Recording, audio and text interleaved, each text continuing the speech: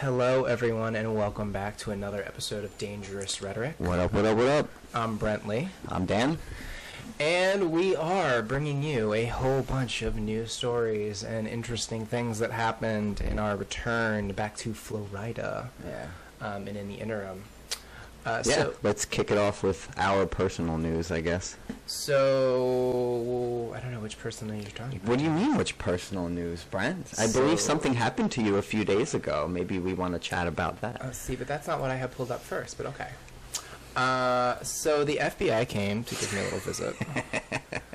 Let's see, can I switch? Yeah. So I'll just play this video in the background and talk about it. This was, at the door the other day. Little FBI men came, 3 dudes. Play it with sound, man. Show them. It's our video. No one's going to copyright it. January 6th. You're probably aware they were one. So you can hear me breathing here because I'm nervous. Guys, you don't mind if I record this, do you? Nope, not at all. Okay. So what can I do for you? So, coming to talk to you about January 6th. You're probably aware they were one to talk to you about that. No, I wasn't aware. Actually, I called the Newark and New York office. So, a little explanation here, guys.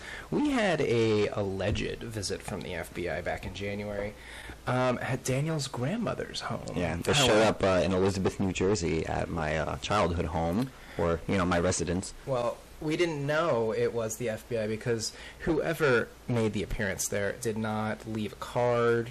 They didn't leave any way to contact them. They claimed to be from the FBI, but they didn't speak with us. They spoke with Daniel's grandmother, who was like 80 years old, and scared the crap out of her. Scared the shit out of her, man. So we didn't actually know if it was the FBI or if it was somebody trolling. Well, I mean, the way they were described, too, by, one of our friends who stays there, too, he said that there's 2 of them, and they had, really nice shoes. They were well-dressed. They had trench coats on, kind of a deep state sounding agent type character, and this was at the end of January they showed up. So yeah, so when he says you may know that we've been wanting to talk to you, I had no idea. I don't know. Well, I mean, we had a suspicion, but I find it interesting that he starts off by saying that, and then you explain to him what we just said, and then we'll play the video and we'll show them what he says next. Shortly after, I heard that somebody from the FBI showed up at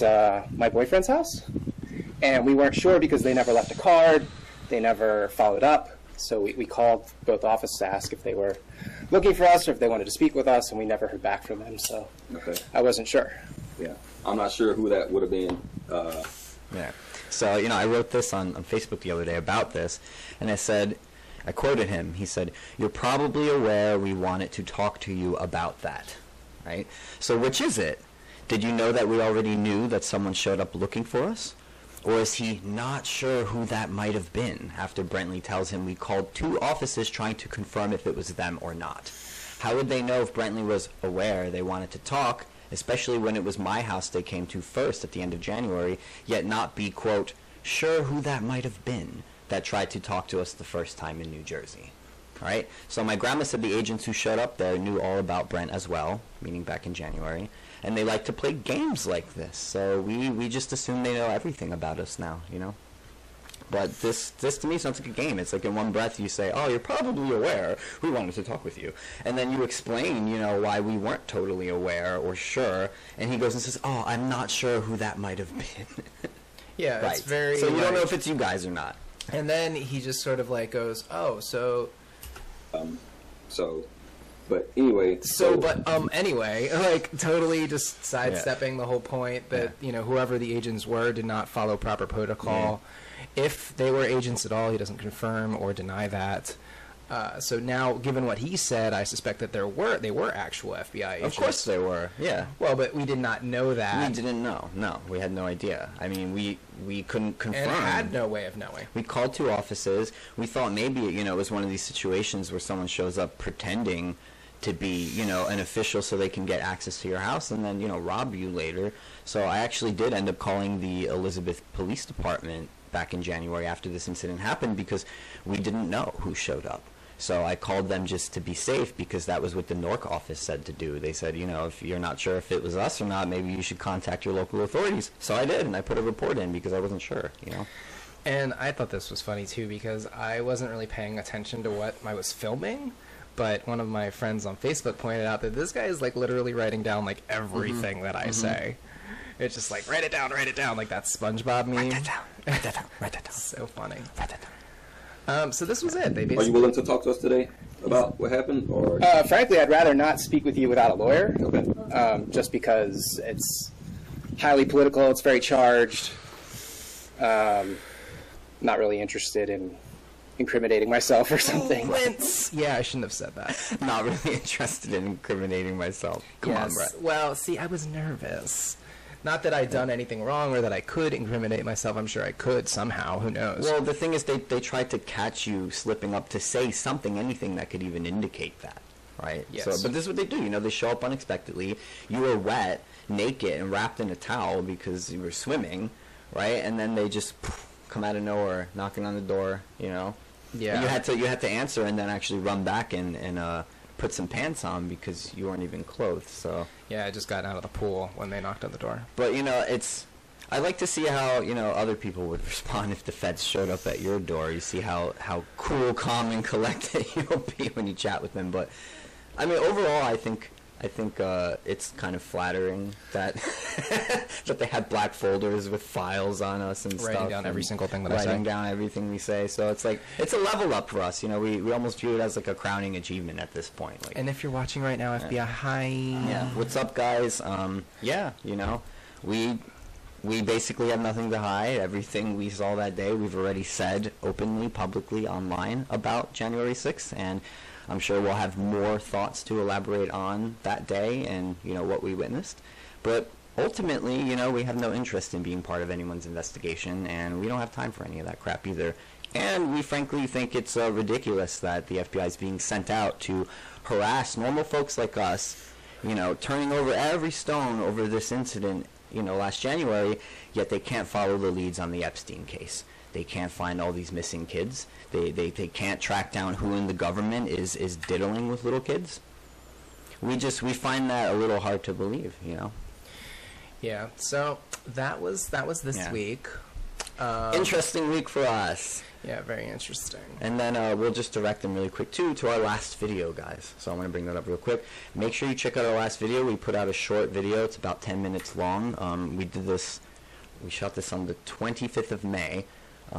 Brent and I and Caitlin took a stroll through Midtown Manhattan, and we wanted to just document some of what the city looks like post-lockdown, to, you know, show all the business closures, show if there's any turnover or not, just show how many people are on the street, those sorts of things. And we just wanted to document and have a sort of a record of this, you know, and so people can see what's actually going on, because I think a lot of people who don't live in cities don't really understand exactly what these lockdown policies have done to the city. Maybe they read about it, but it's one thing to read about it, it's another thing to see it with your own eyes, you know? Yeah, and this was a particularly interesting shot because you see between two closed businesses, there's now a COVID testing center. It's ironic, but it's almost, you know, it's symbolic, too, of it's symbolic of what has happened to this place.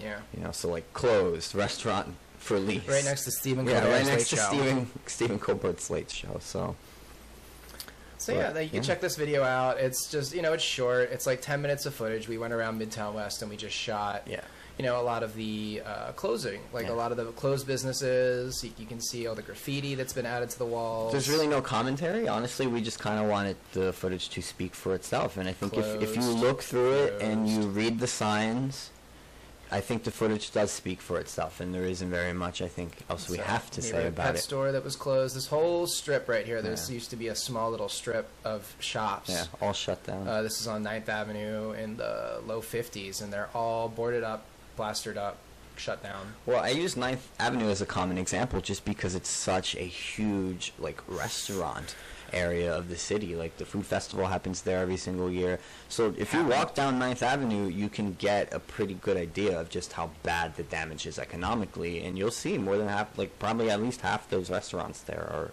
are closed. So, like, look, go check the video out, watch it, share it with other people, show them, you know, show your family, show your friends, show them, like, this is what lockdown policies have done to the city. right? And they'll say, oh, it's the virus and the pandemic and all this stuff. It's like, no, it wasn't the virus, it wasn't the pandemic, it was the closures. Moving on. Yeah, so there was a small new development in the Epstein case. I just wanted to comment on it because we didn't have an opportunity to. Well, a lot of stuff happened so fast. Yeah, man. a lot of stuff happened, and we've been in flux, and so I haven't had a chance to comment. But there was a little bit of a revelation with the Epstein prison guards. They basically admitted that they falsified their records, and now, on the face of it, that sounds like that's sort of a pro-conspiracy data point, but it's actually not, because what ended up happening was that they falsified their records so that, or they said that they falsified their records in such a way that it sort of confirms the official story, that they were sleeping or shopping on Amazon, they weren't paying attention, they didn't check on him, and the records that they falsified were these 15-minute logs. They were supposed to check on him every 15 minutes or something, every 5 minutes. I'm not sure what the exact time point was. But they said that they falsified it and that they did not check on him, and that was when, you know, he had the time to allegedly, you know, finish himself. But Yeah. So they're using this to kind of play into the quote-unquote official narrative that Epstein killed himself. yes, it says here they will skirt any time behind bars under a deal with federal prosecutors, authorities said Friday. So basically, they ended up, you know, confirming the official narrative, and because of it, they are avoiding any jail time. Should be that in and of itself is a very interesting data point, which suggests that they, you know, they're cooperating with the cover up. Yeah. So interesting point. I just wanted to mention it. There's a lot going on with Bill Gates's whole thing is becoming unraveled. This whole divorce now Bill Gates is getting divorced. You'll notice Jeff Bezos got divorced shortly before. He stepped down from Amazon and then got divorced, and now Bill Gates stepped down from Microsoft and he's getting divorced. Yeah. And What's the deal here, man? one of the things people are saying online is that had they not gotten divorced, and so when you get divorced and if you don't have a prenup, you are forced to split up your assets. And one of the major classes of assets in the case of Bill and Melinda is a lot of stock. They have a lot of stock in Microsoft, so in order to split those assets, or in order to liquidate them, they get a divorce. Now, the thing is, had they not gotten divorce, and they decided to liquidate the stock, that would ask a lot of questions. It would raise a lot of red flags. But since they're getting a divorce, it sort of creates this justification for this mass sell-off of stock, which, under a normal case, would draw a lot of attention, would draw a lot of questions. And it would probably also encourage other people to liquidate their stocks, because people tend to follow the behavior of billionaires when it comes to the stock market. And so perhaps the reason for these divorces is not what the mainstream media is alleging, that, you know, Melinda had some, you know, pang of conscience due to... Yeah, I doubt that. I doubt that highly. Some pang of conscience due to Bill's relationship with Epstein.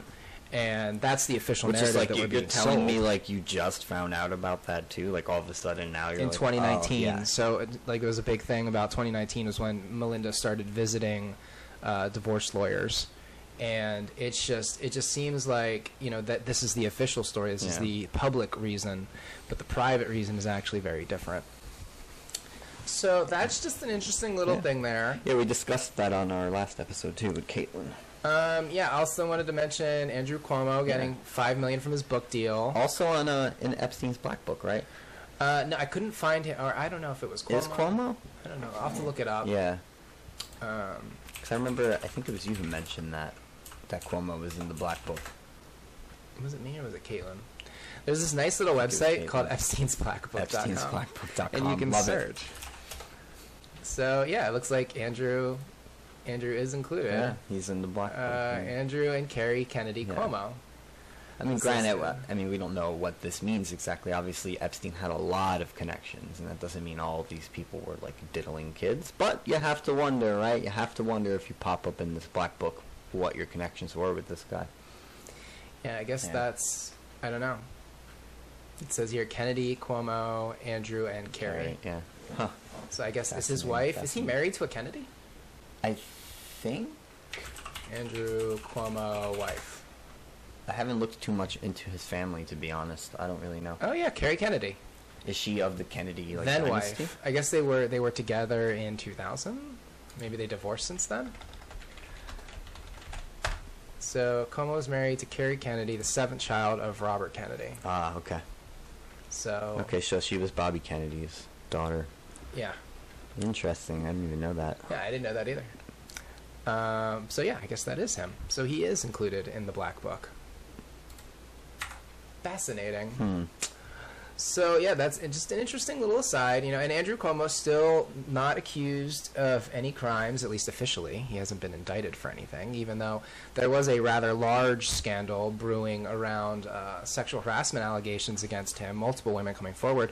But interestingly, there was much more emphasis on that in the media than there was any discussion of his, putting COVID positive patients into nursing homes with other, old people who might be particularly susceptible to the dread cough. It's almost like one story was sort of used to cover up the other or divert attention away from the other. Almost like. Yeah. So that was that. Meanwhile, he made $5 million, cool $5 million off of his book deal.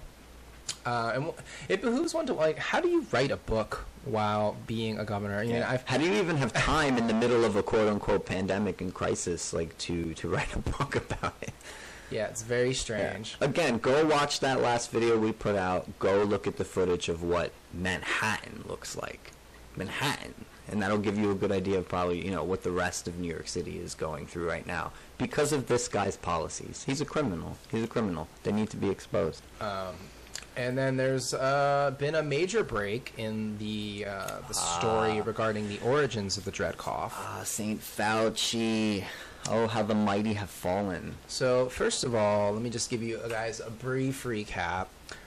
This paper was published in Science on May 14th. It was published by a bunch of different scientists, and they basically came out and said that the lab leak hypothesis is something that deserves investigation. It's something that should be looked at. Which we've been saying for over a year and a half, almost. It says here that scientists with relevant expertise, we agree with a lot of people that greater clarity about the origins of the dread cough is necessary and it's feasible to achieve. We must take hypothesis about both natural and laboratory spillovers seriously until we have sufficient data. A proper investigation should be transparent, objective, data-driven, inclusive of broad expertise, subject to independent oversight, and responsibly managed to minimize the impact of conflicts of interest, which is something that we've seen a lot of. Now the Fauci email leaks have dropped. Actually, I shouldn't say the email leaks because they weren't. They were Freedom of Information published. Well, I wanted to comment on that really quick too, because it's another good example of how the fact checkers aren't really there to correct facts. They're more there to, I think, divert people away from stories that they don't want people paying attention to and to make the stories more easily dismissed. So if you post a certain meme about this and your meme or post has the word leak in it, now a fact check label gets put on your post and directs you to I think it's a USA Today article correcting this misinformation of this dangerous conspiracy that these emails were leaked, totally ignoring the contents of the emails themselves. So they expect people to see that post, they see the fact check, and they go, oh, well, it's just a conspiracy theory. See, the emails weren't leaked. There's nothing damning in them, right? Well, just dismiss it. A lot of people will see that and they will just move on. They won't look deeper into the story. So, yes, they weren't leaked, but the point is it's the contents of the emails we should be focusing on, not whether or not someone is saying they were leaked or released under Freedom of Information Act, which they were. Nobody's contesting the authenticity of these emails either. Yeah, that's the thing, is they'll put the fact check there just for that one word leak in there. But they're not themselves contesting the contents of the emails, are they? Because they can't, because they're there, and people see it for themselves, what's in the emails. And, fact checkers can try to, dismiss that, but it's not going to work because they're factual, right? They're real emails. So then we see that from the Fauci emails, there was a damage control scramble after certain people, after Zero Hedge and other websites started to spotlight the lab origin hypothesis back in, this was, I guess, April and May of 2020. Yeah. So this was about a year ago. People were being removed from social media, banned, censored for talking about this. There was an article that came out that suggested that there were HIV-like insertions included in SARS-CoV-2. Wow. The study, which was withdrawn, uncanny similarity of unique inserts on the spike protein to the HIV-1, GP20, and GAG proteins, suggests that these unique insertions could not have occurred naturally. And so this was some of the prima facie, the very first evidence that was available that suggested that the dread cough was conjured in a lab. And Fauci knew that there were some of these strange things being found, you know, with the virus. And in the email, he basically admits that, yeah, some of this looks like it was man-made. So it says the now withdrawn paper piqued the interest of several journalists, including Zero Hedge, whose account Twitter banned one day after they updated their coverage on the article, claiming that they had doxed a Chinese scientist in an earlier report, which is not true. Thanks to Freedom of Information request for Fauci's emails, we now know that the National Institutes of Health was not only aware of the report, but were actively discussing how to handle it. They knew about it. January 31st email from AFP's, that's the Associate Free Press or American Free Press. Issam Ahmed asks NIH immunologist Dr. Barney Graham for comment. I was told by a contact he may be willing to give an opinion on this paper that has just gone live. It suggests that the new dread cough has 4 inserts very similar to HIV-1, and this is not a coincidence, reads the email. Graham immediately forwards the correspondence to the Office of Communications and says, this is one we don't want to answer without high-level input, but wanted you to know about the rising controversy. So you can see here, as soon as a journalist asks this guy for comment, he kicks it up the chain of command and says, guys, we need to figure out some way to respond to this. 2 days later, Jennifer Ruth tells Graham that they're going to send a note to the reporter to decline, noting that the paper is not peer-reviewed. Please let us know if you receive similar requests. So they basically used the fact that the paper didn't get published in order to avoid commenting on it. And then that same Sunday morning, Fauci is looped in with Sir Jeremy Farrar forwarding Zero Hedge's article after mentioning how the World Health Organization director, not even going to try, and the organization's cabinet chief were in conclave, ostensibly on how to manage the narrative, noting, quote, if they do prevaricate, prevaricate is a word that means BS the public, I would appreciate a call with you later tonight, tomorrow, to think about how we might take forward. Do you have a minute for a quick call? Fauci replies after having called the Indian paper really outlandish.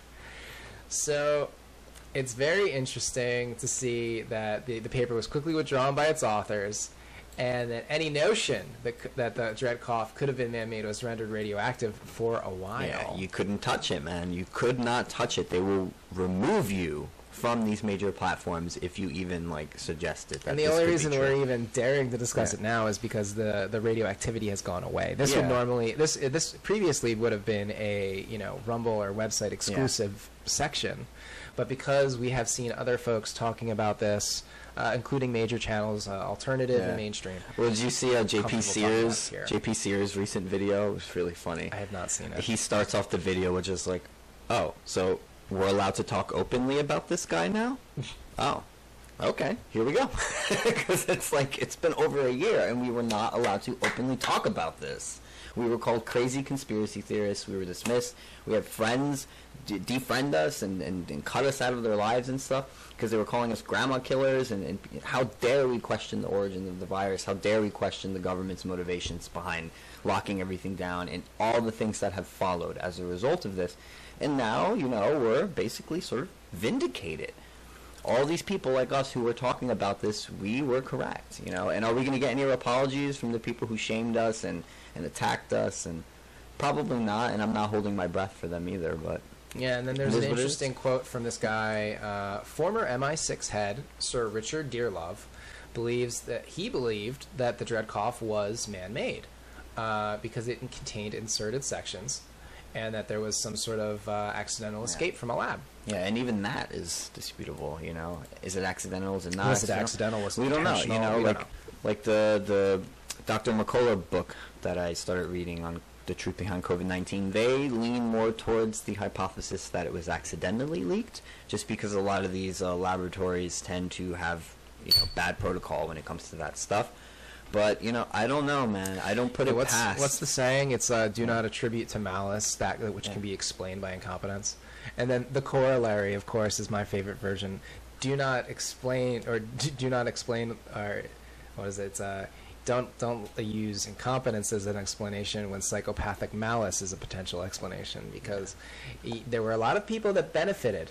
A lot of people that benefited from this lockdown. You could say, sure, it got out accidentally, but when you really look at it, you're like, well, I wouldn't put it past certain types of people who might not have a conscience to have released this intentionally to, create all types of And again, the chaos. timing was very conspicuous. Oh, the election, all of that stuff. Right, right as the run up to the election. It enabled them to change the rules last minute. It avoided a lot of critical analysis of the Epstein affair because it buried that story. In 2019, in late 2019 and early 2020.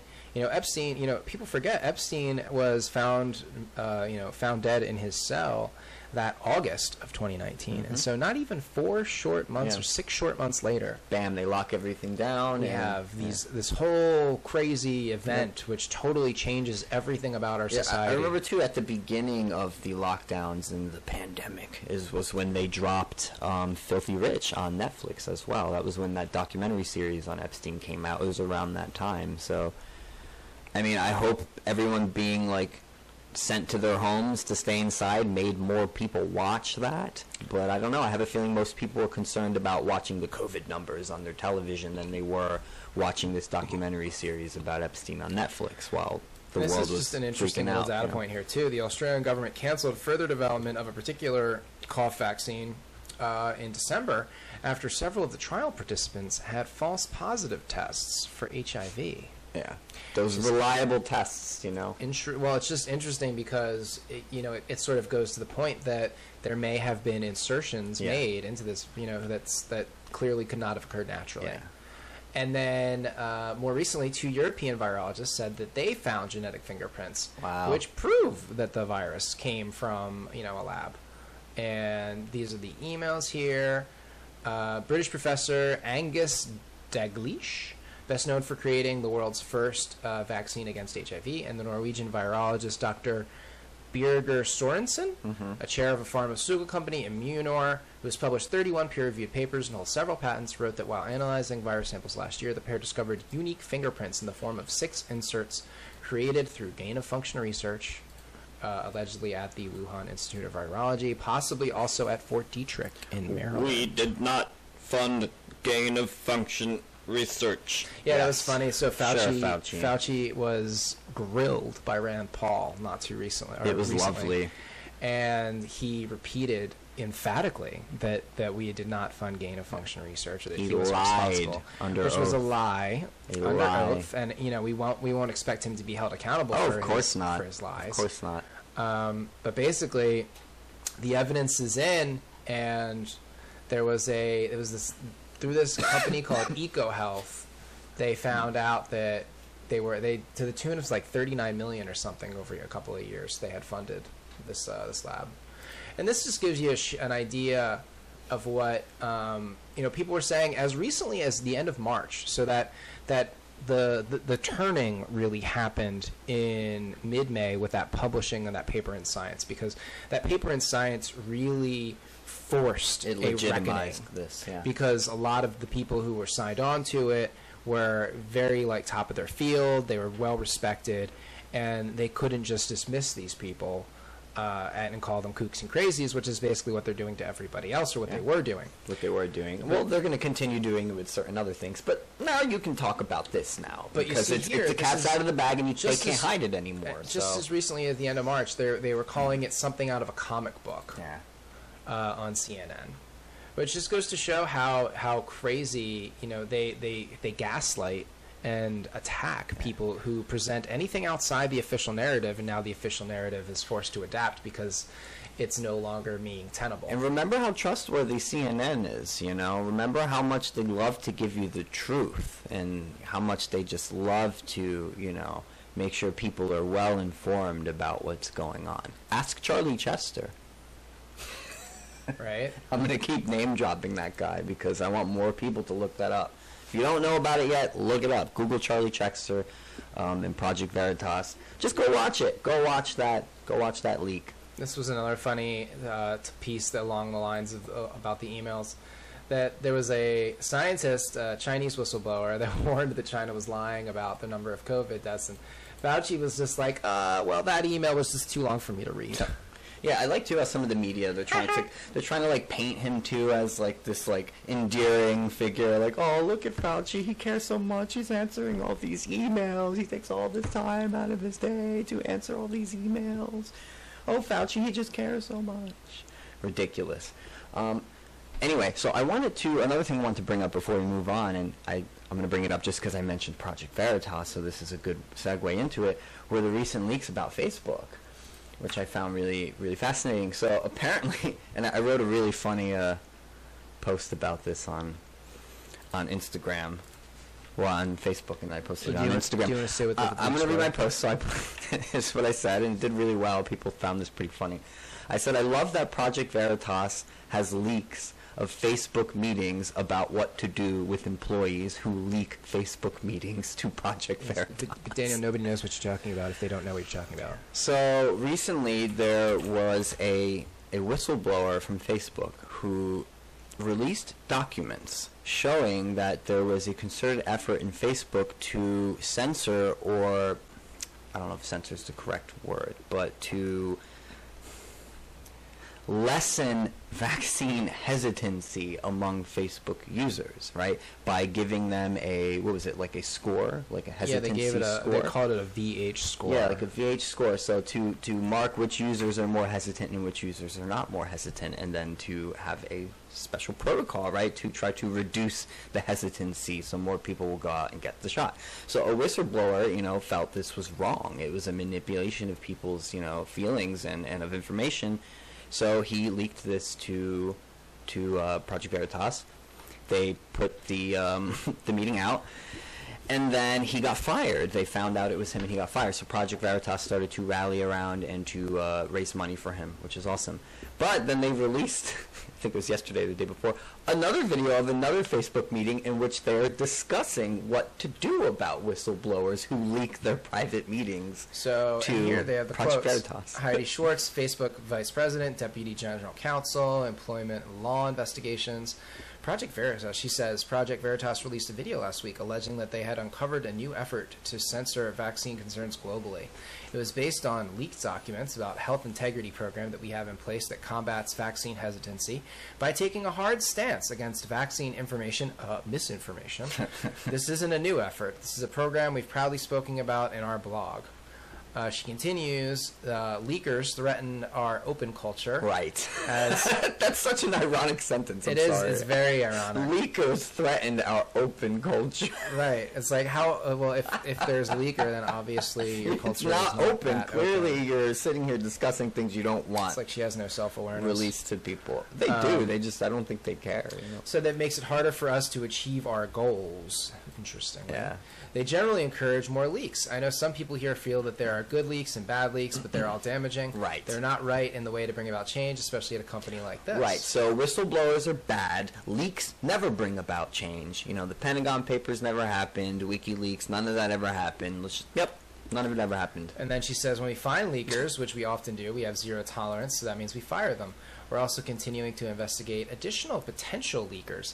So this is not even like people who have leaked, but people that they think may leak based on other potential leakers. So thought crime, basically. And we plan to take action there too. So now, if they just suspect you, if you're a Facebook employee and they suspect that you might be a leaker, Facebook thought crime. So so they might take action. They might preemptively fire somebody for things that they suspect you might do because of things that you've said otherwise. We're also working to ramp up our investigative techniques, she says. And then Zuckerberg says, when people leak stuff, do we find them? I've been clear that we have a number of efforts to find people, and we terminate people and pursue the recourse that we have when we identify them. We also need to be very good at rooting out people who are leaking stuff. Yeah. You know, I think over the last year there have been more leaks than I think all of us would have wanted. I'm sure. But we also find a lot of the folks and terminate them. And it was funny because they had this video. Yeah, and they leaked a somebody leaked the video of them talking about what to leaks. do with people So who clearly leak. they still have a leaky problem. They still have a leaky problem. I love it. I think it's so funny, and you know, I shout out again to Project Veritas and James O'Keefe. Like, that guy has the biggest balls in the world right now. It's like, and this is, to me, is like the ultimate form of like truth telling, but also like trolling. Yeah, it's very It's interesting. like you leak their stuff, and then you leak their stuff in which they're talking about you leaking their stuff. It's brilliant. It's brilliant. So that's just a little aside into what's going on in Facebook land. Yeah. This was an interesting article. This came out May 13th, and it was all about virtue signaling and this like weird, bizarre trend of people like taking these like vaccine selfies. I don't or get like it. Don't wearing get a it. mask in their avatar. Like, I've seen people with like cartoon avatars on Twitter who have like a mask on their cartoon avatar. Freaking weird. I don't understand it, man. Just like you realize that like it doesn't actually help if your cartoon avatar is wearing a mask, right? Like it doesn't do anything other than tell the world that you are a mask acolyte or a Fauci disciple. Did you see that one tweet by Zuby though? It's like from last month, but he said if you have pronouns in your bio and a mask on in your display pic, then I frankly don't care about your opinion on anything. I'd rather talk to a toddler. They're less predictable and more capable of individual thought. And it's like it's true, you know, and it's, look, I'm not gonna, you know, knock any of my friends who have pronouns in their bios or anything like that, or, you know, a mask pic, but the point he's making here, I think, is, you know, if you go on Twitter and you try to interact with some of these cult of wokeness people and these branch Covidians, you'll see 9 times out of 10 the ones who attack you vehemently, who call you all these names, who just get so worked up and upset about this when you question these things, typically will have a mask profile pic or an anime character and pronouns in their bio. And also they'll list all of their mental illnesses in their bio too, because somehow those are now identities as well. I don't know. Weird. And so anyway, let's see. I just wanted to mention this story because it kind of slipped under the radar. This was from 120 retired military officers who wrote that President Joe Biden, they think that his winning was not great winning. What, excuse you? Sorry, Excuse you? So there are other things that you can't say on YouTube that Not have great been, winning. As far as I know, the rules regarding this particular topic thing have not changed has yet. not changed. So I'm not going to say anything that could potentially get the channel struck. Yes, Nevertheless, or lead the FBI to show up at her door again. well, whatever. They might Because show you're up not again. allowed to question this, guys. You cannot question the election. If you do, you know, you're an insurrectionist or whatever the hell it is. Just, you know, totally legitimate, most secure But anyway, election I ever. just wanted to mention this story because I thought it was interesting because more than 120 signed this letter of open letter from retired generals and admirals. That's a lot. Yeah. That's a lot of former high military people, you know, who would be in a position to judge maybe the mental fitness of the president. Yeah. Well, that is clearly in question. I think whether you're a Biden supporter or not, if you are not currently questioning the mental fitness of the president, you are in absolute denial. You are, because anyone, you know, with half a brain or a firing neuron can just watch one speech from that guy and they'll be able to see he's not all there, you know. Well, on One of the Moon, he had like a recent speech too. I might be able to pull it up, but where Biden basically said that the greatest threat to America was from white supremacy and white supremacists. Oh, did you hear also that we are born with lawyers and attorneys, Brent, because we're white? Oh yes. I still haven't gotten my free white privilege attorney and lawyer. I'm waiting for mine too. Like, so if somebody could make sure that they reach out and contact me. And according to Biden, you know, if you're of darker complexion, I guess you just can't have a lawyer or an attorney. You're or just a banker. Too dumb or too much of a failure. You know, I guess black entrepreneurs just can't get lawyers. They just don't know how. You know, that's why they're not doing so well. He's got this kind of crazy idea that white supremacy is the biggest problem. It's just crazy. It's actually more like mental health. It is. And specifically psychopathic oligarchs with unlimited money. Yeah. But I digress. But the thing is, like the comment I just said about the attorneys and the accountants, we all know if a certain other guy had said that. You have to explain that, though. You know. People didn't... If a certain other guy had said that. Well, but... So he basically, Biden said something along the lines of, you know, that African Americans don't have the attorneys and don't have bankers. They don't have all these things that allegedly, like, that white business owners have, which is just it's just ridiculous. Yeah, it's from Washington Examiner. Critics slam Biden after he says Sure there are plenty of black business owners that have lawyers and bankers, and you know. Critics slam Biden after he says black entrepreneurs just as capable as white people, but don't have lawyers. It's ridiculous. I can't with this one, man. I can't. I'm trying to find the remarks. He says, the data shows young black entrepreneurs are just as capable as succeeding given the chance as white entrepreneurs are, but they don't have lawyers. They don't have accountants, but they have great ideas, Biden says. Yeah. So, yeah, all my black friends out there, you know, I hope you guys get some lawyers and accountants, you know. Because that's all you need. Because that's all you need to succeed. And I'm still waiting for my white privileged lawyer, too, to be assigned to me. So, along the lines of Biden fumbles, we still have a major crisis at the border. This is from June 2nd. There was a viral video about a 5-year-old migrant boy who was seen screaming and wailing at the border after traffickers dropped him on the other side. And, you know, eventually it says a woman who abandoned him briefly returned to him, but then ultimately leaves him by himself, and he was later picked up by U.S. Border Patrol. Wow. But it just goes to show, like, this, and this is just one example, but, like, literally plane loads of illegal immigrants and minors are being relocated around the U.S. in the middle of the night. And it's not going to help them, man. I know a lot of the people who support this stuff, they do it with, like, good intentions, but... This is from Judicial Watch on May 21st. 2021, in an apparent effort to avoid public scrutiny, the Biden administration is transporting plane loads of illegal immigrant minors in the middle of the night and then busing them to cities in the southeast. Even members of Congress representing the impacted districts are being kept in the dark about the covert operations, and the Defense Department is contracting big tour buses to move the migrants to nearby states once they land, presumably from the southern border region. The alarming details are featured in a well-sourced news report broadcast by a Tennessee media outlet this week. The segment and accompanying article features videos of planes arriving at Chattanooga private jet terminal called the Wilson Air Center. Adolescents who appear to be in their early teens are seen deboarding the planes carrying matching bags and then boarding large tour buses parked on the runway. So it just shows that there are a lot of these kids. They're officially being called unaccompanied alien children. And where are they ending up? You know, who knows? Who knows? Who knows? Hashtag where the kids. Approximately 30 to 50 of these kids are transported on each bus, according to a source. Some are reunited with family, others go to taxpayer-funded group homes. The source says in the news story that the operation began in Dallas, but was recently moved to small airports to avoid attention. I'm sure they really want to avoid attention on this one. Yeah, and then it says, unfortunately, the American public cannot obtain details about the arrangement. Has Biden or Kamala visited the border yet? Not to my knowledge. Oh, they have not. Oh, interesting. Very curious, Brent.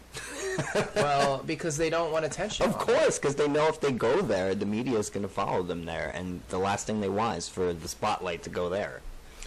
And just a couple, I had these stories pulled up, and I just want to mention them before we move on.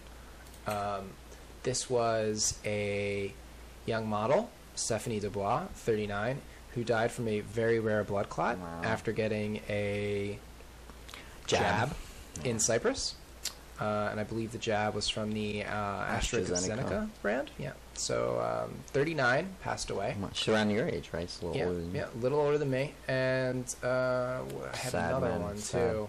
This one, Lisa Shaw, they're investigating, this is from May 27th, whether or not her death had anything to do with the genetic jab. Coroner will consider if the cause of the BBC presenter Lisa Shaw's death might have been complicated by her having the AstraZeneca version of the genetic jab. She was 44 years old and also had blood clots.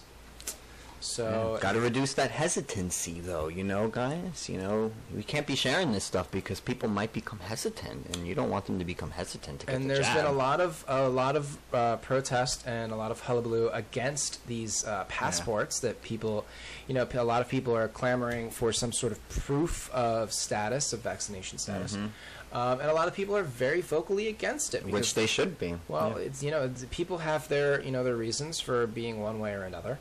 But it's just interesting to see a lot of protest. It's good to see a lot of people coming out against it. There's hardly any coverage of this, though. You know, there's a media silence about what's going on in London, and the anti-lockdown, you know, movement there has been big. It's been huge. People are tired of it. They're sick of it. You know, you have the UK government telling people they can't frickin' hug each other. See a lot of people. I don't think I see any masks in this crowd. Of course, because these are the people who realize that it's careful. Yeah, I won't even say it there. I won't even say it because if I say it, don't want to get a strike on the channel. Yes, Orwellian Tube will come after us. Orwell Tube, you know. So Orwell Graham, Orwell Tube, great Orwell to see book. people, and this is funny because they are already trying to push back the. They're calling it in the UK the Freedom Day. June 21st is when they're going to officially end the sort of lockdown stuff over there. And they're already trying to delay it, to push it back, to avoid reopening. Yeah, moving the goalposts. They've been doing that for a year and a half. A lot of hullabaloo about this Indian variant. But again, it just seems to be a much ado about nothing. This is from May 31st. So today is the 6th for reference. Yeah, I saw about a week ago. I saw his video. I think it was like last week. It was an Indian guy. He was like right in the middle of like New Delhi or something, and he's like on the street recording himself. He's like, "Hey, just recording from India. Wanted to tell you guys like we're fine over here, right? People aren't dropping dead left and right." And he shows like the street everywhere. He's like, "We're fine, you know. Don't believe the media. Don't believe what the Western media is saying to you. We're fine." You know, so make of that what you will.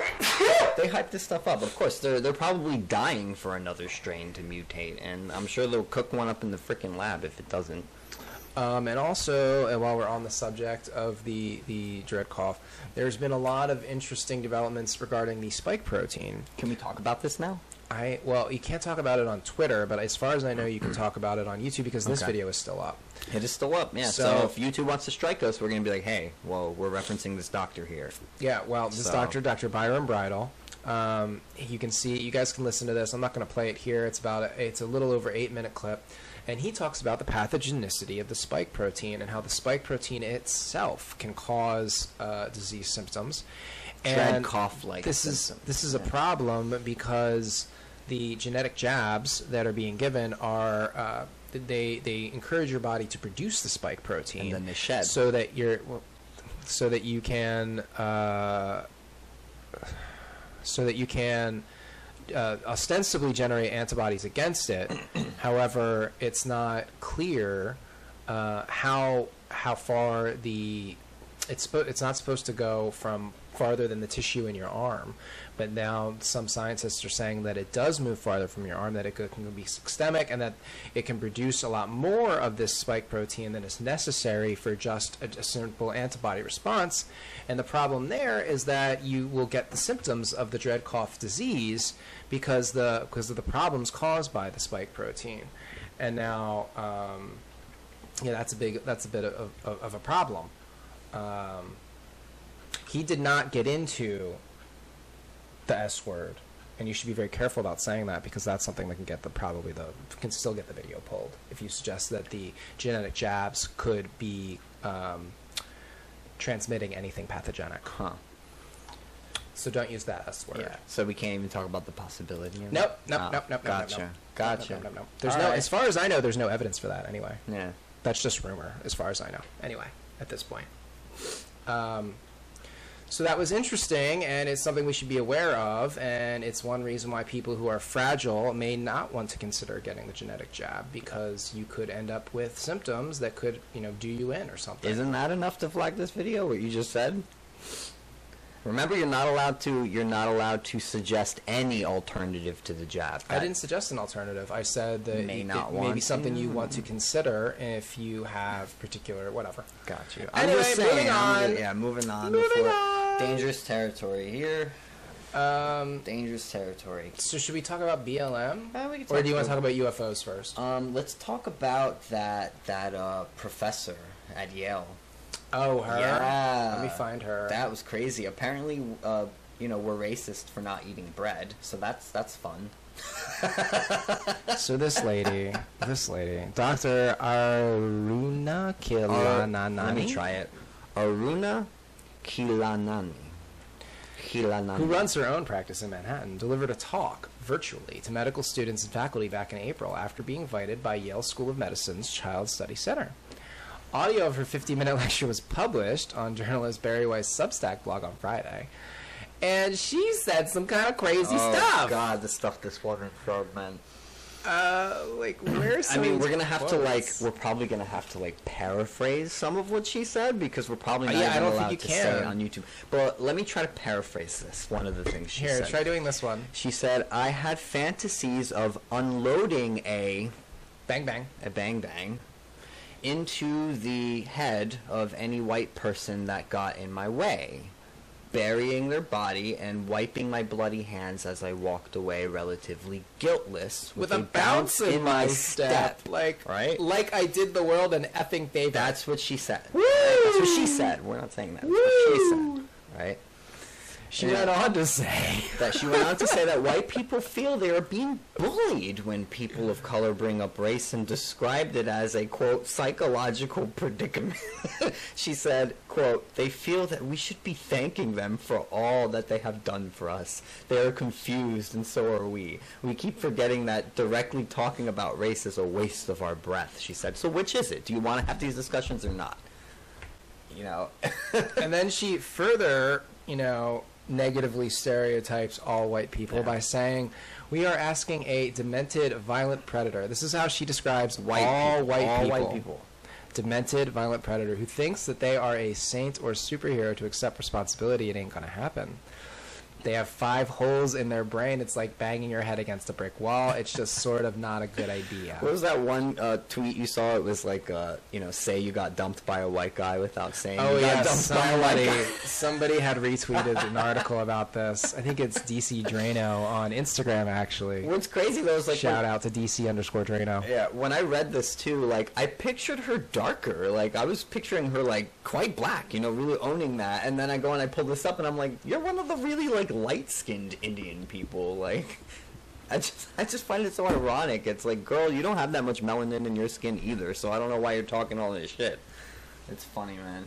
Yeah, it's very bizarre. This is the type of crap that is in the education system right now. And this is Yale. She was allowed to give this lecture at Kilanani, Yale. who has previously taught at Cornell, Columbia, and New York universities. All of which she called racist, by the way. Except NYU, she said wasn't that racist. But Cornell was racist, Columbia was racist. Despite the fact that you taught there, right, and you got a position there at some of these most prestigious educational institutions in the West, but they're just all racist, There's no way around that. Yeah, and it behooves me, do you think that somebody also brought up on one of the, I think it was on Timcast, it's do you think that she graded her white students fairly? Yeah, probably not. I hate how she's trying to steal the P word here when you said it was projection, right? Yeah, I thought it was projection. The title of her paper her talk is, quote, the psychopathic problem of the white mind.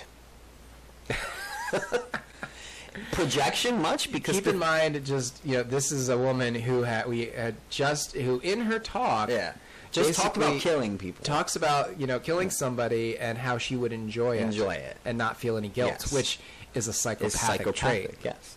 So projection, perhaps. Yeah. Is this doctor lady maybe giving us a glance behind the veil of her own psychology? Who knows? Because we do know that psychopaths can be women, although it is very rare. And they can come from any race. They can come from any race.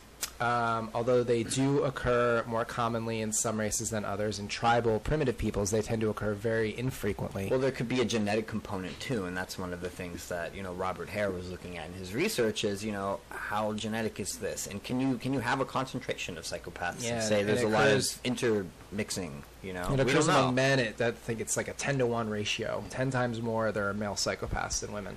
Well, I think part of that too is like there could be as much women, but I don't think they get caught as often, and they're not as aggressive. They're less likely to be aggressive. It's possible. We don't know. This area of research is still very fresh. It is fresh. We only started researching psychopathy in the mid-20th century. It's not even 100 years old. And most of the research done on the topic is done on the quote-unquote failed psychopaths, or meaning the people that have been in prison, the ones who have gotten caught. Right, and Robert Hare also talks about that, and he points it out because it's important to remember that when he's studying this subject, his test group is very limited to just those people who got caught. It doesn't address the psychopaths who say operate. He says it as like on the shady side of the law, meaning who do things that are obviously without conscience. Right, they could, I don't know, like drain all your money and your resources, or latch onto a romantic partner and use them or something, right? Things that are on the shady side of the law but are still psychopathic. They lack a conscience, right? But they're technically not illegal. So the number could be higher than we think, but they are a small portion of the population, but the damage they inflict on society is disproportionate to that number, and that's why it's an important subject, Yeah, and she goes on to say things like... the bread. Bring up the bread comments. I know. Well, first of all, I don't have that in front of me. But she described white people as being, quote, out of their minds and saying that they make her blood boil. She says, this is the cost of talking to white people at all. She says, they cost your own life as they suck you dry. Wow. There are no good apples out there.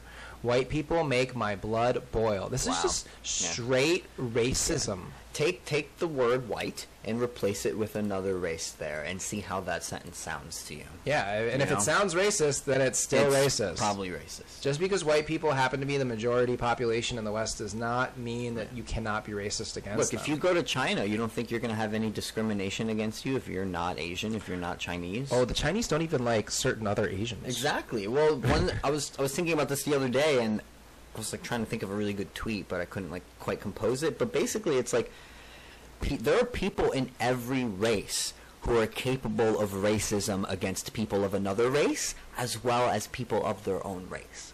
And I know because I've seen it. I see it all the time, There are black people who are racist against other fellow black people for not being black enough, right? Or vice versa. It's just... people are capable of it in any race. You could be racist against another, but the critical race theorist people and the woke cult, they're trying to take the definition and expand it and change it, and power plus privilege and all that stuff. Only white people can be racist because it's systemic, and et cetera, et cetera. But are we going to go to China and say they have systemic racism there if I can't get as far as a Chinese person because I'm white? It's like these issues are nuanced, and people don't want to acknowledge the nuances there. They want to stick to their own ideological camp. Yeah, and apparently she got mad because Yale did not release the footage publicly. They only released it internally for other Yale students, and she's posted a series of TikToks in the last week claiming that the school is concealing it because they're trying to protect white privilege or something. Right. Not because it's racist. Not because it's racist, aggressive, violent nonsense. Yeah, and this woman's a freaking psychiatrist and a psychoanalyst. It sounds like she needs a psychiatrist herself. Specialized in expertise in treating race, gender, sex, artists, and whiteness. I'm pretty sure that's not even a sentence. Treating whiteness. That's how they look at it. Like to be white is like a sickness, a disease that must be treated, right? The white mind is psychopathic and it must be dealt with, treated, rehabilitated. Where have we heard talk like this before, It's crazy. It's crazy, man. It's crazy. But it's also kind of funny. Nothing on the bread comments there? No, They didn't even mention that? So this is a Daily Mail article about it. So like she gave an interview to Katie Herzog for Substack, and that's where. But there's not posting a link to the Katie Herzog interview. This is where she talked about bread. Apparently, if you avoid bread, that's like a trait of whiteness. Yeah, according okay, to this I woman. found it. So this is from the interview. The interviewer says, let's talk about your practice. You've mentioned that you treat a lot of white people and you treat whiteness. What is the distinction between the two? And she says, the professor, I wouldn't say there is a distinction. For example, for white women, I do help a lot with passive aggressiveness, not being able to use their voice, say things, feeling like there will be a negative consequence.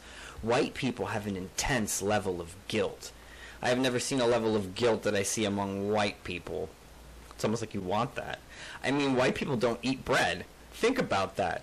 There have been wars all over the world over grains and bread, and only here white people are depriving themselves. Think about that shit. Everyone has this gluten allergy, and you're like, what the F is a gluten allergy? That's a psychosomatic symptom. If you actually talk to a GI doctor, they're going to say, well, there's celiac and there's everything else, with a wink.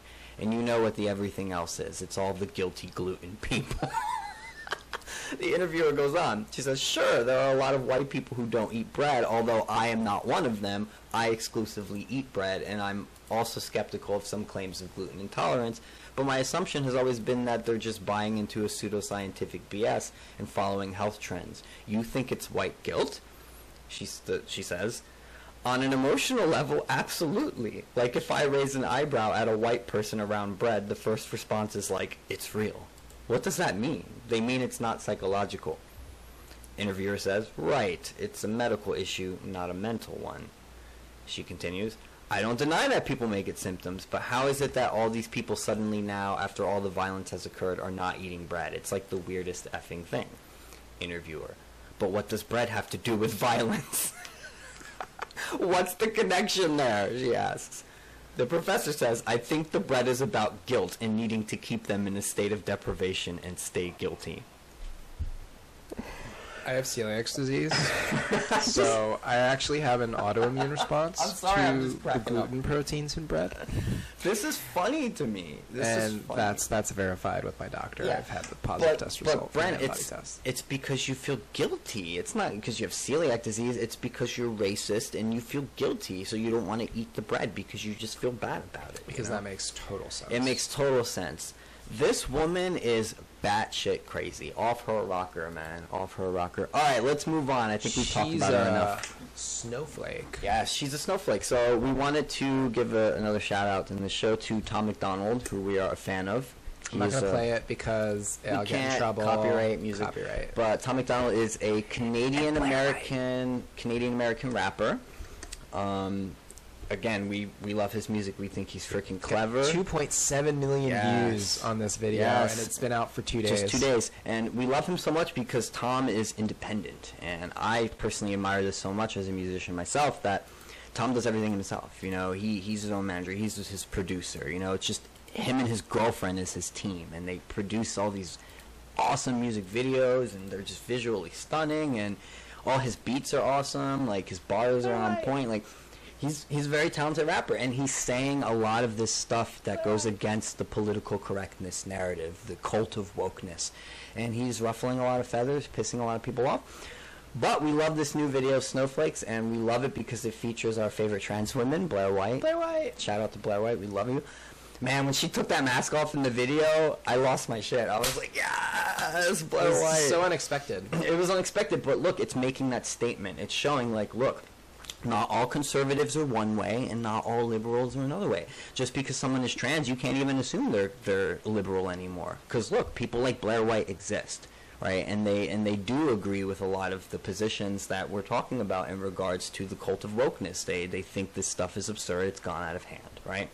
But people like Blair White get ostracized by the left. They get called all these terrible names, right? That normally we would be like, oh, that's transphobic. You know, she's called a TERF, she's called this, she's called that. It doesn't matter. The point is she's a trans woman, right? And if we're supposed to make space for all voices who are minorities, her voice counts too, right? So does Candace Owens. So does any conservative from, you know, a minority group that you may not want to listen to or dismiss because they don't align with your views. So her popping up in this video, I think, is a big kind of like punch in the face to the cult of wokeness and showing them, like, look, we have trans allies too. We have people here who are seeing the same things we're seeing and are tired of it. You know, we want, I mean, we don't want nationalism. I'm not a nationalist. But there's definitely something wrong here where people are being indoctrinated to just totally hate the country and to want to destroy it, to burn it down, to wreck it. And I don't see that as helping. I don't see that as changing anything for the better. You know, it just creates a void, a power vacuum. So yeah, and as this BLM leader who just recently came out saying that, you know, he resigned after he learned the ugly truth as an insider. Yeah. He was one of the founders in St. Paul, Minnesota. His name is Richard Turner, and he was one of the founders of Black Lives Matter chapter in St. Paul. And he quit after he learned the ugly truth about being inside. You know, he says, where is it? After a year on the inside, I learned they had little concern for rebuilding black families. They cared even less about improving the quality of education for students in Minneapolis. That was made clear when they publicly denounced charter schools alongside the teachers union. I was an insider in Black Lives Matter, and I learned the ugly truth. The moratorium on charter schools does not support rebuilding the black family, but it does create barriers to a better education for black children. I resigned from BLM after a year and a half, but I didn't quit working to improve black lives and access to greater education. So there you have it, folks, from the horse's mouth, from somebody who had founded a BLM chapter and been inside for a year and a half. You know, they are not about improving the lives of black people. They are accruing power unto themselves and wealth unto themselves to the tune of $90 million. And look at Miss Mansions. Miss Mansions, man.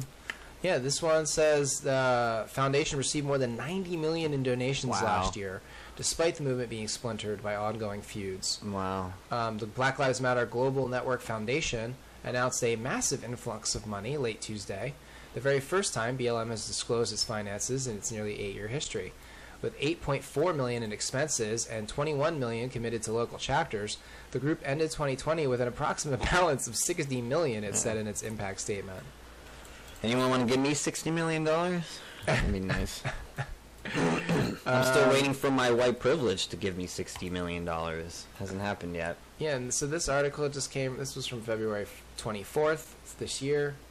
So just interesting that they have gotten a ton of money. And, you know, there's been a lot of controversy, especially surrounding the co-founder, Patrice Coolers.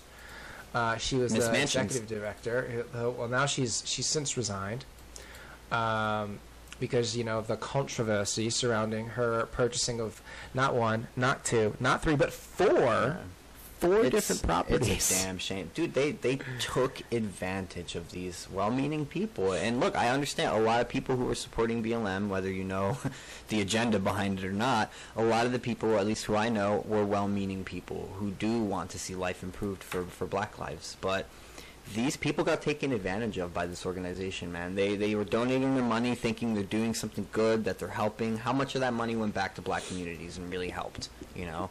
How much of it just went into Miss Patrice's pockets and these other BLM leaders? Where's the money? You know, where did it go? What communities did they really build up? The people who made changes were those people who were more on the ground. They weren't part of these big bureaucracies. They were working in the soup kitchens. They were talking to the youth in their communities. Those are the people who are really, you know, doing things to help. These big organizations, man, shun them, because I guarantee you, more likely than not, they're about profit and not about helping. Yeah, this article comes from the same day, actually, February 24th, 2021, and it talks more specifically about these 10 chapters, the BLM 10, and how the funding is very disparate. Shows amounts ranging between $800 and $69,000 going to different chapters.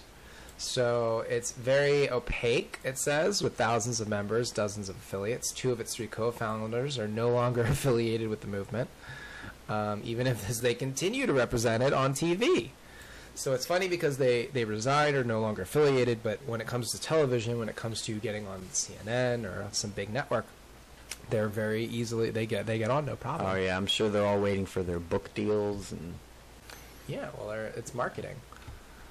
So that's the current status of the BLM situation. There's been anything more. else we want to cover? We're hitting an hour. Oh, We're let's past an hour, you want to talk actually. about Winston Boogie Smith? This just happened. This 2 days ago. I just found the name so ironic. Well, we thought it was funny because Winston Smith was the protagonist from 1984. So we're like, wow, that's so kind of interesting. when I saw on Twitter that Winston Smith had been shot, killed by police in Minneapolis, and now people were upset about it, I was like, is this real? Is this a joke? This a troll? Like, Well, what's going you on? found it because you pulled up that video of the protest, and they interviewed one of these young protesters who didn't even know the name of the person he was there protesting in support of. Like, had no idea, didn't even know. Was just like, oh, we're here, in support of. Can't even remember his name, but we out here. Yes. Yeah, and then the interviewer supplied Winston Smith, and he's like, Yeah. oh, yes, thank you, Winston Smith. Yes, thank you, Winston Smith. And that's when I was just like, that was the guy from 1984? But anyway, Winston Boogie Smith was shot and killed by police. The story is basically that on Thursday afternoon, I guess this was this is say Sunday, so this was Thursday, this past week. Task force of U.S. Marshals and local law enforcement attempted to arrest the suspect, identified as Winston Boogie Smith, for possession of a legal firearm. Smith was in a parked car, refused to follow commands, and pulled out a handgun during the encounter. And that was it. So basically, he pulled out a gun while they were trying to arrest him, and they fired multiple shots and killed him. They It's attempted like, to revive. but what do you expect is going to happen when you pull a gun out? Yeah, on you a can't cop? pull a gun out It's when the like- cops show up at the door. What do you think would have happened if I pulled a gun out with 3 FBI agents Yeah, at the door? Like, well, I'd have been you'd dead. be dead. Yes, absolutely, you'd be dead. Yeah, You just no questions. You got to talk nice to them. Unfortunately, if you feel like they're pushing you around, or if they're not behaving correctly, record it if you have to. Let yourself be taken in if you must, right? And then deal with it through the system. Legally address it if you feel it is unjust. But be alive, man. Like, He said don't on put his yourself social in a media, situation where I'm you going to end up shoot dead. back. I ain't going with my hands up. He bragged on social media. So, yeah, he's not exactly the most Yeah. eloquent dude. I mean, look, it sucks, but again, this guy knew what he was getting into. This is like, and a bunch of people were rioting over this guy being shot. It's just like, you guys picked the worst martyrs. They don't even know. Look, again, like the video I mentioned before, the kid that they talked to doesn't even know the name of the person he's there for. It's just, hey, come out and protest. Someone else got shot by a cop. Screw the context. Doesn't matter why it happened or how it happened. Just, we're out here now. Cops are bad. As an protest. interesting aside to this story, Smith was previously sentenced to 48 months in prison in October 2018 for aggravated robbery in the first degree, but the judge stayed his sentence and let him out on parole. Had the judge not stayed his sentence and put him in jail, he may still be alive today. I don't know, man. It's just, and like you said, these are the bad examples to rally behind. It's like, look, if I'm going to rally behind, a cause against police brutality, it's going to be when someone truly, like, innocent dies, and it Because does that happen, does happen. right? It does happen. But these cases, why are you going to go out on the street and protest and burn and be pissed off and break things and yell when someone who was technically a criminal dies when they try to resist with a weapon a police officer? Like, what do you expect is going to happen? Yeah. That they're gonna hold hands together. He pulls the gun out. The cops are gonna hand him a rose, like, and that's it. The fight is over. Or you're gonna send a social worker out there and he's gonna de-escalate that. These are complicated topics, man. They're complicated issues. Going out in the street and screaming and waving a sign is not what is going to fix this situation, and it's certainly not going to help improve the racial tensions in this country, man. And the crime situation is getting out of control. Like, we It's are nuts. seeing increases in crime. It's nuts. This is just one example. This is from a police report in Charlotte. It shows a 210% increase in child sexual assault. That's crazy, following dude. school closures. That is insane, that statistic. Well, and granted, it was something like from 10 reports to 31. Still, that's a huge increase, Yeah, but it's probably just it's a representative sample, right? Yeah. So it's like just a sample of what's happening in Charlotte, but we can. I'm be sure you could pretty rest assured that I'm sure that's you could- happening yes. in all major You cities could around take samples where they shut from down schools. all these different communities, and I'm sure you will find an increase in depression, an increase in suicide, an increase in addiction, and yes, an increase in sexual And molestation. we're also seeing, an increase in these videos of violence happening. Just random violence too, like random acts of violence. Unprovoked. Like here we see this dude getting out of a car. That guy's massive too, by the way. He's just like quietly approaching this woman, small woman at the gas doing her gas, station. and this guy just like walks over and like beats her. Insane, dude. For what? Like, just beats her onto the ground. I mean, the only thing I can think of maybe would have provoked this guy is maybe they pulled in together and she did something stupid with her car or blocked his way or pissed him off or something. It doesn't matter. I'm not saying it matters. I'm trying to, I guess, think what would possibly provoke someone to do this. Could be mental illness. Could be mental. I mean, clearly, I think Who that knows? is, to me, that is mental illness. I don't know what goes flying here. If That that's looked like her phone. or shoe. To me, this is mental illness, though. If you do this to someone, you're not right in He's the head. still beating this you know? tiny woman, and it takes, like, it's like a minute before anybody, like, this guy, like, it looks like this car pulls Yeah, up. sees and, it, like, what's totally going drives on? away, like... Just go, like, roll Yeah, on. well, look, it's... whatever, and then it's finally people come over. It's the bystander effect, right? It's the bystander effect. People see something happening. And it looks like this may be a cop. I Pe- can't tell because There's a blinking light, yeah. there's a flashing light there. But like I was saying, it's the bystander effect. People see something like this happening, and they don't do anything because they assume, well, someone else is going to do it. Someone else will do it. But Someone like, else will if do this is it. a cop, why isn't this person getting out of Yeah. the car? Or, like, why is their light blinking? I don't know. I probably wasn't a cop. But it's also just very strange. And then there was this other video I saw. Where is it? There's this one. so many links. This one Yeah. is also crazy. Amazon driver. This, like, it looks like, she's getting an Amazon delivery. This woman right here, she's getting an Amazon delivery. She says something, I guess, nasty to the delivery person. Because you can see, she's sort of like, I mean, she spit looks something. She looks pretty nasty and Karen-ish. Something right She looks there. like a Karen. She goes to open the door, Yeah. and she just goes ham. Goes ham on her. Just like smack, Yeah. like hitting her in the back of the Yeah. head, like screaming at her, tried to like do a Look, this an woman, uppercut. I'm sure this woman must have said something really nasty to provoke this person, but it does not make what this Amazon driver did correct. It is against the law. It's assault. If someone says something racist to you or nasty to you, you respond back to them with words. And if it's really that serious, I guess you can, take it up as a hate crime somewhere. If you can do that, you don't hit them. It's just so You weird know? to me that like they like continue to have a normal interaction ish Yeah. afterward, and she's like, "Okay, let me bring your stuff Maybe inside." bring your stuff inside. Yeah, it's just like it's great. People are going nuts, man. People are going nuts. That's what it feels like. This is what happens. You shut everything down for a year and a half, and now they're finally letting people out. But summer's here, the heat is up, and Oh, and here's that tensions are high. article that shows that they funded $39 million. The Pentagon gave $39 million through this company, EcoHealth Alliance, and this guy, Dr. Peter Daszak, in order to fund gain-of-function research in Wuhan. So that was actually it's a thing. But Brent, we did not fund gain-of-function research. This article actually has a whole bunch of data points here. Federal grant data assembled by independent researchers shows the charity has received more than $123 million from the government in total. Grants from the Pentagon included $6 million from the Defense Threat Reduction Agency for 2017 to 2020. They also got $64.7 million from the U.S. Agency for International Development, or USAID. So, like, this EcoHealth Alliance got millions, tens or hundreds of millions of dollars. And it was our money, basically, our taxpayer money, that went to drive this research. But I digress. Yeah. And the last thing I wanted to talk about was the UFOs. Oh yeah, there's some UFO updates. Well, we're waiting for the official UFO report to come out. I had a tab. Yeah, I saw a funny meme the other day. It was like, shit is so bad right now that the government just admitted to UFOs being real, and no one cares. So this comes from Caitlin Johnstone. This is 8 thoughts on the UFO narrative, and I just want to discuss it. We can go through here. Caitlin seems to have more of the perspective that it's just sort of like ramping up Cold War tensions.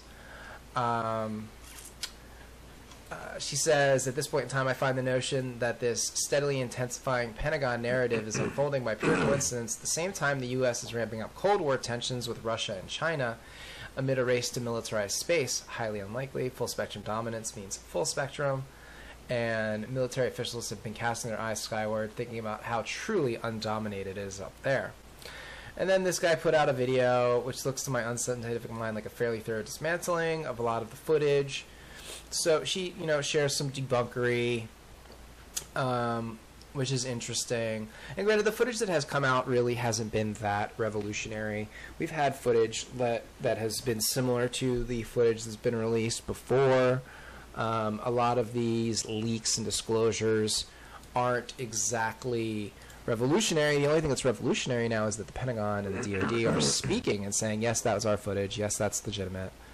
And they're pushing the sort of idea that maybe we're behind some sort of like technology gap, and that they want, that they're pushing this out there so that they can increase military spending. Because our military spending right now in the U.S. is so ridiculous that there's virtually no way you can increase it unless you conjure a new threat. Yeah.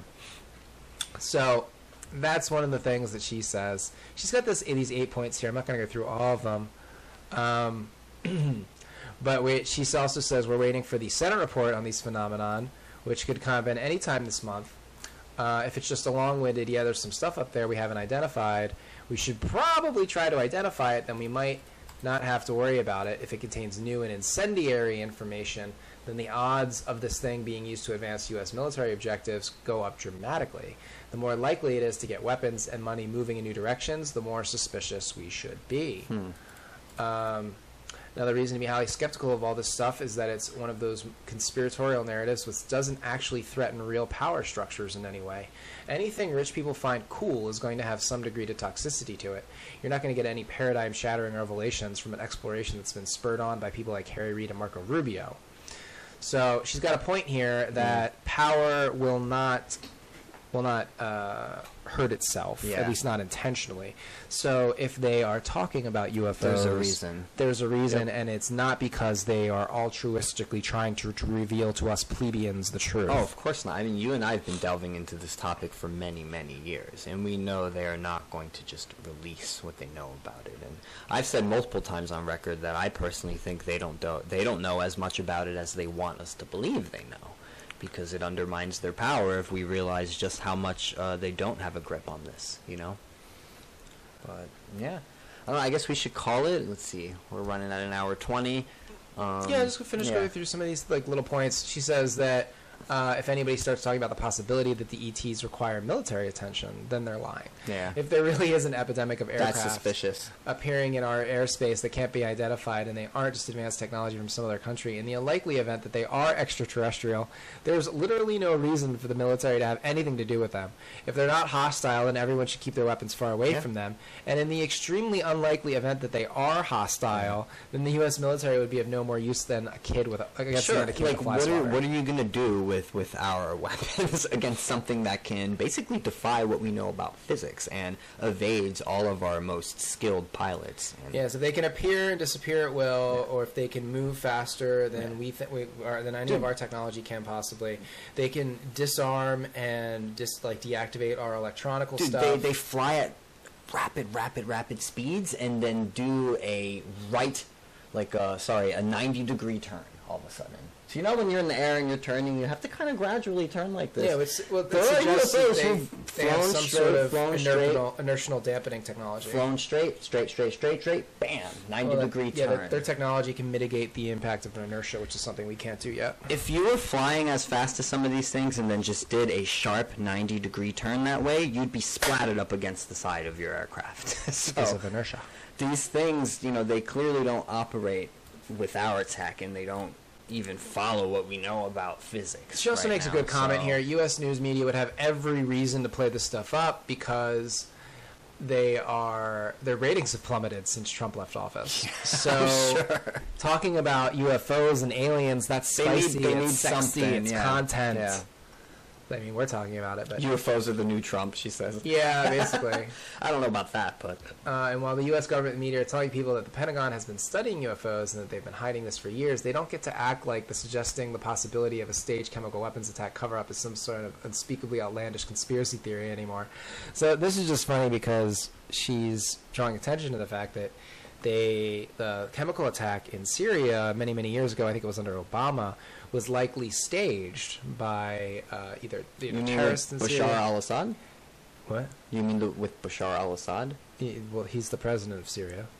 Gotcha. Yeah. But no, under Obama, when Obama was president, there was a chemical attack. Yeah, I remember that. That was probably staged in Syria by people on the ground, and there were many reasons to a lot of evidence that went in to suggest that it was staged. I'm not going to get into it now, but she's making the point here that it's very bizarre that the government can come out here and basically admit that they've known about these things for decades, that they've been lying, they've been concealing the evidence, and now all of a sudden, it's like anytime anyone questions any government narrative, they're immediately dismissed as some sort of crazy conspiracy theorist. No, like, we have evidence that the government lies, that they're a serial liar. It's like if somebody in your personal life had a habit of lying and lied to you multiple times, not only about like minor things, but like about really important things, like say, somebody, they knew that somebody was doing something wrong, in the family maybe, and that they just didn't tell you for years and years and years. Like, would you trust that person again, like in the future with important things? No, of course you wouldn't. And then they have a history of it. Yeah, they have an established history of lying, gaslighting and lying about other people in the family. The fact that anyone still trusts the government boggles my mind sometimes. Completely boggling. But look, I forget sometimes that most people don't out know there, history. Yeah, they don't know history. A lot of people aren't capable yet of critical thought or ever. But yeah, so that's where we're at, folks. I guess we'll wrap it up. I wanted to end really quick and read this Jordan Peterson quote, actually, just because the tensions are high in the country right now. There's a lot of divide happening, Do you want me to pull it up? FBI showing up at her door. There's all this talk about, January 6th and, the right and the left. And we see things heading in a direction that is bad, and we're basically in like a sort of cold civil war.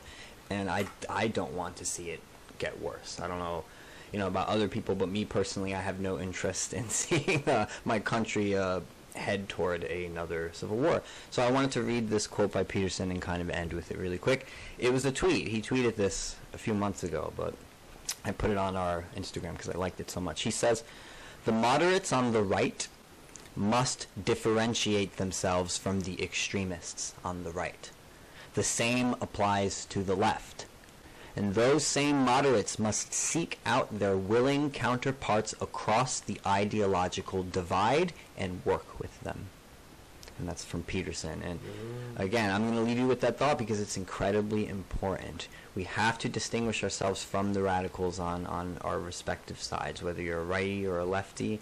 And we have to say we can't let discourse dissolve, because when people stop talking, that's when fighting begins. So separate yourself from the extremists, find the other moderates in your group, whether you're left or right, and then find the ones from across the ideological fence and divide and try to work with them. Try to have these discussions. Try to talk about the issues happening in the world.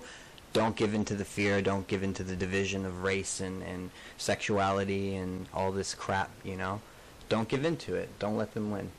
So thanks for watching, everyone. Yeah, we appreciate it. Don't forget to like the video, leave us a comment, subscribe if you haven't yet. Feel free to visit our website. This whole show should be YouTube safe, I think. Yeah, we'll post it on there, see what happens. But it will also be backed up on our website, www.dangerousrhetoric.com. And also check us out on Instagram @DangerousRhetoric. You can find me as well on my personal page @DanDelaFay, and you can find Brent under It's Brentley.